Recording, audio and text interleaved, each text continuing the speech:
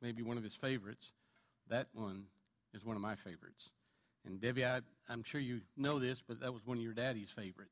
So he's so wrapped up in Jesus, he probably wasn't listening, but if he was, you did him well, okay? Gang, I'm glad you're here. I want you to take your Bible this morning, and I want you to turn with me to 1 Corinthians chapter 11, okay? In a few moments, we're going to read a few verses. Then we're going to have a time of stillness. Be still and know that I am God. And then we'll observe the Lord's Supper together, okay? 1 Corinthians chapter 11. In a few moments, we'll begin around verse 23, okay?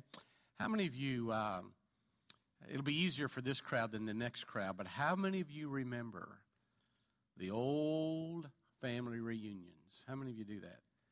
Yeah, I knew you old folks. I knew you remembered it, you know. Some of those younger folks think you mean McDonald's, you know. But I vividly remember the old family reunions. My family, not every month or not every day, every Sunday or whatever, but several times a year, at least twice a year, the family would all get together. And they would all bring the food. The kids would gather up and eat more than we should. Remember that? We'd sit around, talking a little bit, reminiscing a little bit. We kids would be frustrated with the adults because they wouldn't come and run and play. And in our minds, all the adults wanted to do was just sit and talk and eat. And now that I am in that age, I understand why they would like to just sit and talk and eat, okay? But one thing I remember as we played, the adults would all talk about things in the past. The Williamses had a long line of renegades in South Arkansas, and so they would sit around and they would start talking about old people that was part of the Williamses' past. I guess every family has some characters, you know, and so they would spend the afternoon talking. And it was a time, not just of reunion, but it was a time of remembering all of our family. We miss those days now. We're so busy, seems like. But it was an important time then. The night before our Lord was crucified, that's kind of what he did. He installed a family reunion. Now, in Baptist circles, we call that the Lord's Supper. But in Baptist circles, and in other denominations as well, it's a most serious time to it. There's a serious bent. While it's a time of celebration, it ought to be celebration. It's an intimate form of worship. It's intensely spiritual, okay? Now, the account we're going to look at this morning is in 1 Corinthians, written, probably the first recorded written words of Jesus. The letter to Corinth preceded the Gospels. And in this account of the words of Jesus, Jesus says, my body, remember. It's my blood, remember. And so today, the family reunion that we're going to participate in is on a far higher scale than any family reunion that I've ever attended. I think it's the greatest worship time that a church can have when the faith family get together and observe the Lord's Supper together. But there are some things we need to talk about, and that's what I want us to do. Now, Jesus didn't tell us how often we should do it. He said this, as often as you do it, remember who it's about. Remember what it's about. He actually says, and we'll read, that we're acting out a sermon. Some respects, we're preaching a sermon. We're looking back on Christ's life, and we're looking back on Christ's death. And then it's also a forward look. We're looking forward to Christ's return. And gang, I can say this to you easier than I can say in our second service. I'm sure looking forward to that moment. The older I get, the grayer I get, and the saggier I get, the more I ache, the more I think, oh, me, what a blessed day that's going to be. And some of those that I've loved so much have beat me there, okay? Now, let me tell you about our system at home. And I'm sure it's the same with yours, I don't know. But we had a system to it, okay? All the family members would bring their food, and they would all gather up. The ladies would set the table. And then the mothers who had young children, they would go first. And they would gather up the little meals for the kids. And then, and I'm not saying this is right, I'm just saying this is the way it was, the men would eat first. You remember that? Oh, those were the days. No, I'm teasing. I'm not trying to start anything here, okay? But the guys would eat first. And the ladies they would just sit and talk. It was so cool, you know?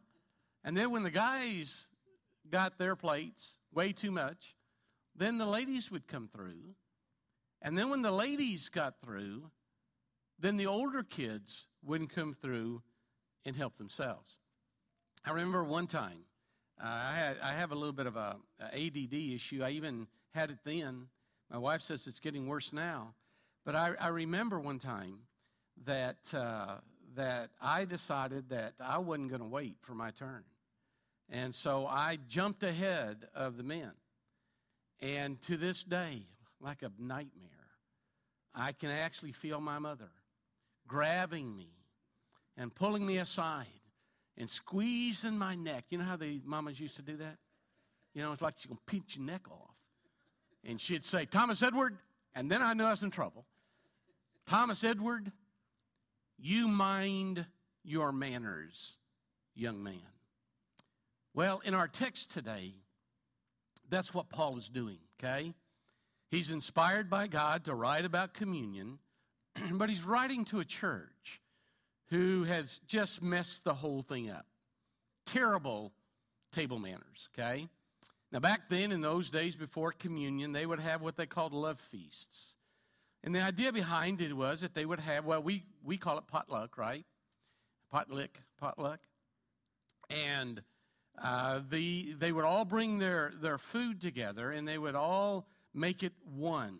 Those who had blessed with more would bring more.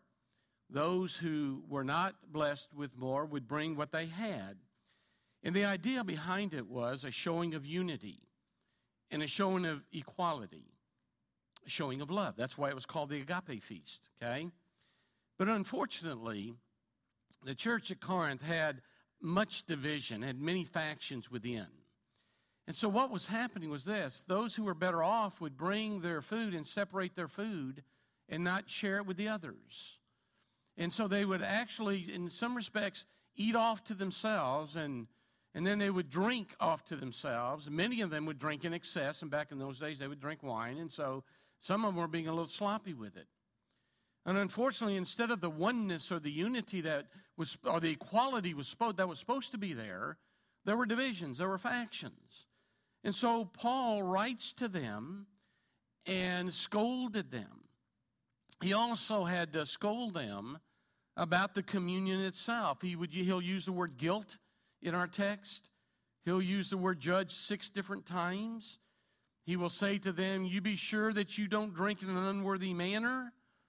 Then he's going to challenge them to examine themselves, because there'll be consequences. And that's kind of where I want to be today. I want us to talk about the unworthy manner. I want us to talk about the examination that we should go through. Okay, would you stand with me in honor of God's word? 1 Corinthians chapter 11. Let's begin reading verse 23, and we'll stop around 29, something like that, or maybe 30, okay? He said, for I received from the Lord that which I also delivered to you, that the Lord Jesus, in the night in which he was betrayed, took bread. And when he had given thanks, he broke it, and he said, this is my body, which is for you. Do this in remembrance of me. That's the family reunion idea. In the same way, he took the cup also after supper, saying, this cup is the new covenant in my blood. Do this as often as you drink it, and then again, family reunion, in remembrance of me. For as often as you eat this bread and drink this cup, you proclaim the Lord's death till he comes. Now notice how he kind of narrows a little bit of a funnel here. Therefore, whoever eats the bread or drinks the cup of the Lord in an unworthy manner shall be guilty of the body and the blood of the Lord. But let a man, and then here's this other word, examine himself, And in doing so, he is to eat of the bread and drink of the cup. For he who eats and drinks judgment to himself, if he does not judge the body rightly. For this reason, we'll stop here, for this reason, many among you are weak and sick, and a number sleep. In other words, some have died. You get the serious tone here, that how we take the Lord's Supper is critically important to the faith family. Okay? Why don't we pray together? Father, in the next just few moments, as we talk about this wonderful ordinance that you have given to your faith family, help it to be a time of remembrance, of course, but also, Father, a time of examination. But we have to examine it right. We can't miss what Paul's saying because, Father, I know that in a sense here, none of us are worthy. And so we have to be careful how we apply that word, or we will just stand and look at the elements, and that's wrong.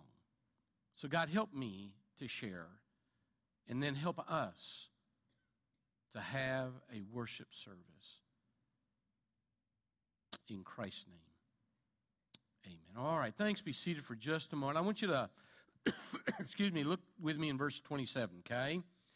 Let's look at some of the words a little bit. In verse 27, he uses the words unworthy manner. Now, how do you translate that? Well, many have translated irreverent, okay? And the idea behind that is that of ambivalence or maybe indifference. Now, in my prayer, I mentioned that in a sense, none of us are worthy. And if we were to totally self-examine ourselves, or if we were to get too critical of ourselves or psychoanalyze ourselves or whatever you want to do, I think all of us would say, I can't take this supper because I know the depraved nature that I live in. I know who I am.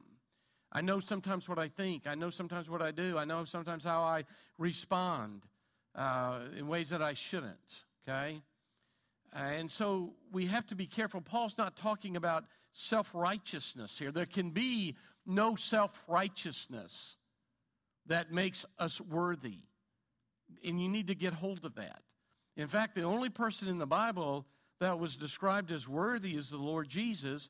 And in Revelation chapter 5, it proclaims, worthy is the Lamb. Only Jesus is worthy, okay? So in that sense, none of us stack up. I remember when I was studying, I read a little thing about a pastor that was getting ready to administer the Lord's Supper, communion to his people. And he noticed off on the corner aside a lady who, the more he talked about the Lord's Supper and all of that, she just began to withdraw more. And it was obvious. It was so obvious to him that she was really having trouble with self-condemnation in a sense. How can I do this? I'm not worthy of this. And it just touched his heart that she would be that way. And so he did something he said he never did before. He took the elements, and he took the elements to her. And here's what he said.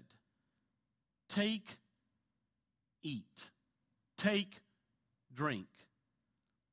This is for sinners.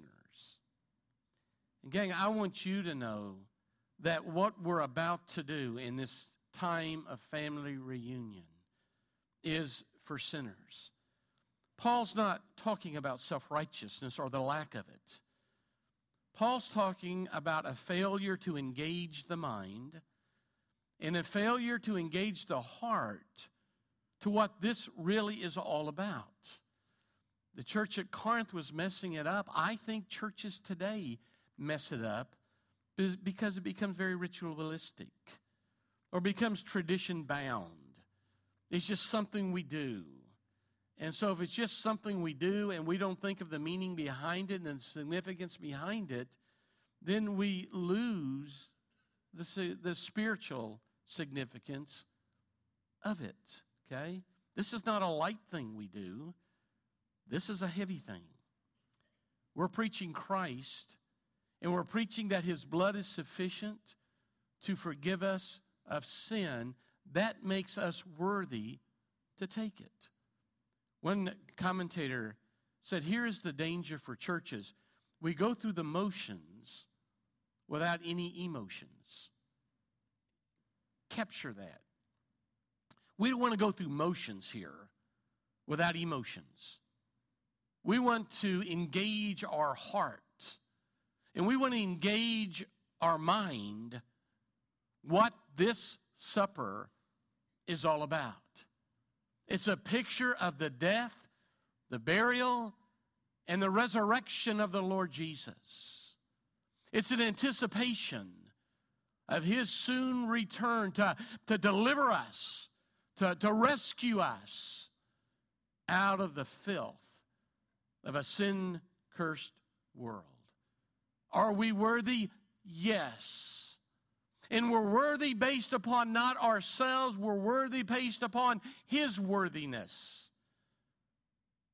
The Lamb of God that takes away the sin of the world. Does that help you engage? Well, I hope it does. Then look at verse 26. This is an interesting word.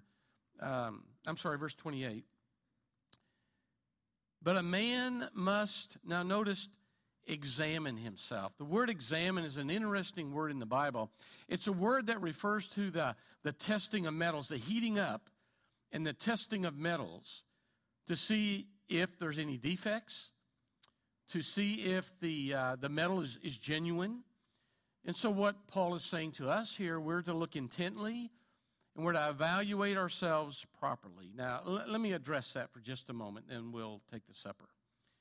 Gang, there's a big difference between what is accepted and what is acceptable. And I think what we should do is test ourselves in both of those areas, okay? First of all, we're to test ourselves whether we're accepted. And what I mean by that is this: am I really, truly saved? For you see, if I'm not and I take it, then the judgment that Paul talked about here, that we read about, could very well be yours. This is a family reunion. This is for those who have been redeemed through the blood of the Lord Jesus and know it and are living it. Now, we're not accepted because of ourselves. We're accepted because of Christ. And if there's an issue in your life whether you're saved or not, you better get that taken care of before you try to do this. It's serious family business. Does my head understand the facts of eternal life? Does my head understand these truths, that I'm a sinner needing a Savior? God knew I couldn't save myself, so God did something for me I could never do for myself. He did the only thing he could do. He gave his only begotten Son to die the most horrible death upon a cross for my sin, so that judgment would be on his Son, so that judgment would not be on myself, you see. And I have to understand those facts of Scripture. Do you today? Do you desire those truths that you so desperately need? Not only are there facts that I understand, but do I desire those facts to be real in my life? I think there's a lot of people today who are deceived. They know the facts. They think they're going to heaven, but they really don't care about those. They don't desire. They go live their lives any way they want to live. And someone said, well, if you died today, will you go to heaven? Well, sure, I'll die, I'll go to heaven, because I understand facts. But you see, it's not facts. Number two, there's desire. These facts are for me. I want what happened. And then number three, not only do you understand the facts, not only do you desire the facts, but number three, have you surrendered your will to those facts? And I think there's a major gap here with a lot of people. I understand it. Hey, this is good for me. I'd like to have it. So what does that mean? It means I surrender. It means I give over myself to those facts. And there's a lot of people today who have never surrendered in brokenness. We call that faithing Christ, don't we? We call that repenting of sin, more than a head acknowledgement, but a heart turn, you see. And so the first thing we have to understand, or at least examine here, am I accepted? Do I understand it's by not my merit, but by the merit of Christ? That he fulfilled all the requirements of the law, that he kept the law perfectly, so that I might be forgiven. You see, you being accepted is based upon him and his grace, not your merit. Are you trying to be good enough to get it? So are you accepted? Okay? And you need to evaluate that. You need to examine that aspect in your heart right now. Then I think Paul is also referring to, am I engaged, acceptable? Okay? Not only am I accepted, am I acceptable? Not only am I saved, but am I really serious about what I'm about to do here? Am I really ready to preach a sermon to the world? Am I connected to what's happening? Is my attitude and my actions consistent with my belief and my behavior? Do others on the outside of the walls of this church that see me Monday through Friday, do they see something in me that's consistent with what we would call Christian character or Christian fruits? I'm going to share in my Sunday school class today, and I'll just go ahead and share with you guys. I'm not good at keeping secrets, especially Christmas presents. All my kids know in advance what they're getting. I've already emailed my son. My wife's mad at me. She's not speaking to me. But I'm getting to know a young man that before in my life, I probably would have taken a 20-pound Bible and just slapped him upside the head and crammed the truth down his throat. But as I've gotten older, I've realized better all I can do is be a mouthpiece, and God does what God wants to do in God's time and God's way. And so I've been with him twice trout fishing. Wayne wanted to know how I was going to fit in this trout fishing time we had in my sermon. So when Wayne gets back, you say, Wayne, he got it in. Twice I've been with the young guy. First time, Warren Craig and I went, and we didn't cram the gospel down him. We just tried to live it and enjoy it. And he said, I've never been around a preacher like you. And I said, well, I'm just a great sinner, you know. And we talked, and we shared a little bit of the seed with him, and just had a great time. When we got through, he emailed me. I texted me back. He said, you guys have made me want to be a better man, and you made me think about my daughter. Well, this past week, Dale Price, Wayne Ridings, and myself went up. And again, we got to spend quality time. And we had such the best time. Trash talked, you know, how good we were and all that. And we were terrible, but it was fun. And again, we took it a step further. We went from a 1 to a 2 in a sense. And again, he texted me and said, there's something different about you guys. You see, we're accepted by grace on the merits of Christ. But I think more of the reference here is as we examine ourselves, are we acceptable? Does my belief match my behavior? Am I living externally what I believe internally? See, and I think we have to do that. I told you I vividly remember that morning when we had or that afternoon when we had our family reunion. Mama pulled me aside. Let me just tell you, gang, I was accepted by Mama, but I wasn't acceptable. By the time she got through, I knew I wasn't, okay? So I think what we ought to do is take a moment to work on our table manners, okay? Let's do that. I want to ask you to bow your head for just a moment, and we're going to have some music. In just a moment, I'll call our men down. And let's think about table manners a little bit, okay? My first question to you is, are you saved? Do you know it? Are the facts and the desire confirmed by the surrender? Have you given up all for Christ? Have you? Then are you acceptable? Does your life, here's a question for you. Does your life reflect the cross? We're going to have some soft music. Don and I are going to be here. And maybe what you need to do is right there in your seat, take a few moments to examine yourself and get all that taken care of. Maybe if we can help you, we, of course, would be honored to come and to, pray with you or whatever, or you can kneel here at the front. Whatever you need in these next few moments. Father, I'm so thankful that I'm worthy through Christ alone. And God, you allow me to confess, to get myself acceptable through repentance, saying, God, I'm doing some things, I'm thinking some things that I know doesn't honor you. I'm sorry. I repent. And Lord, I want to just be clean today.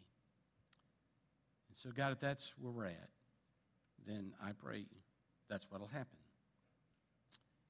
In Jesus' name. Okay, Stu plays.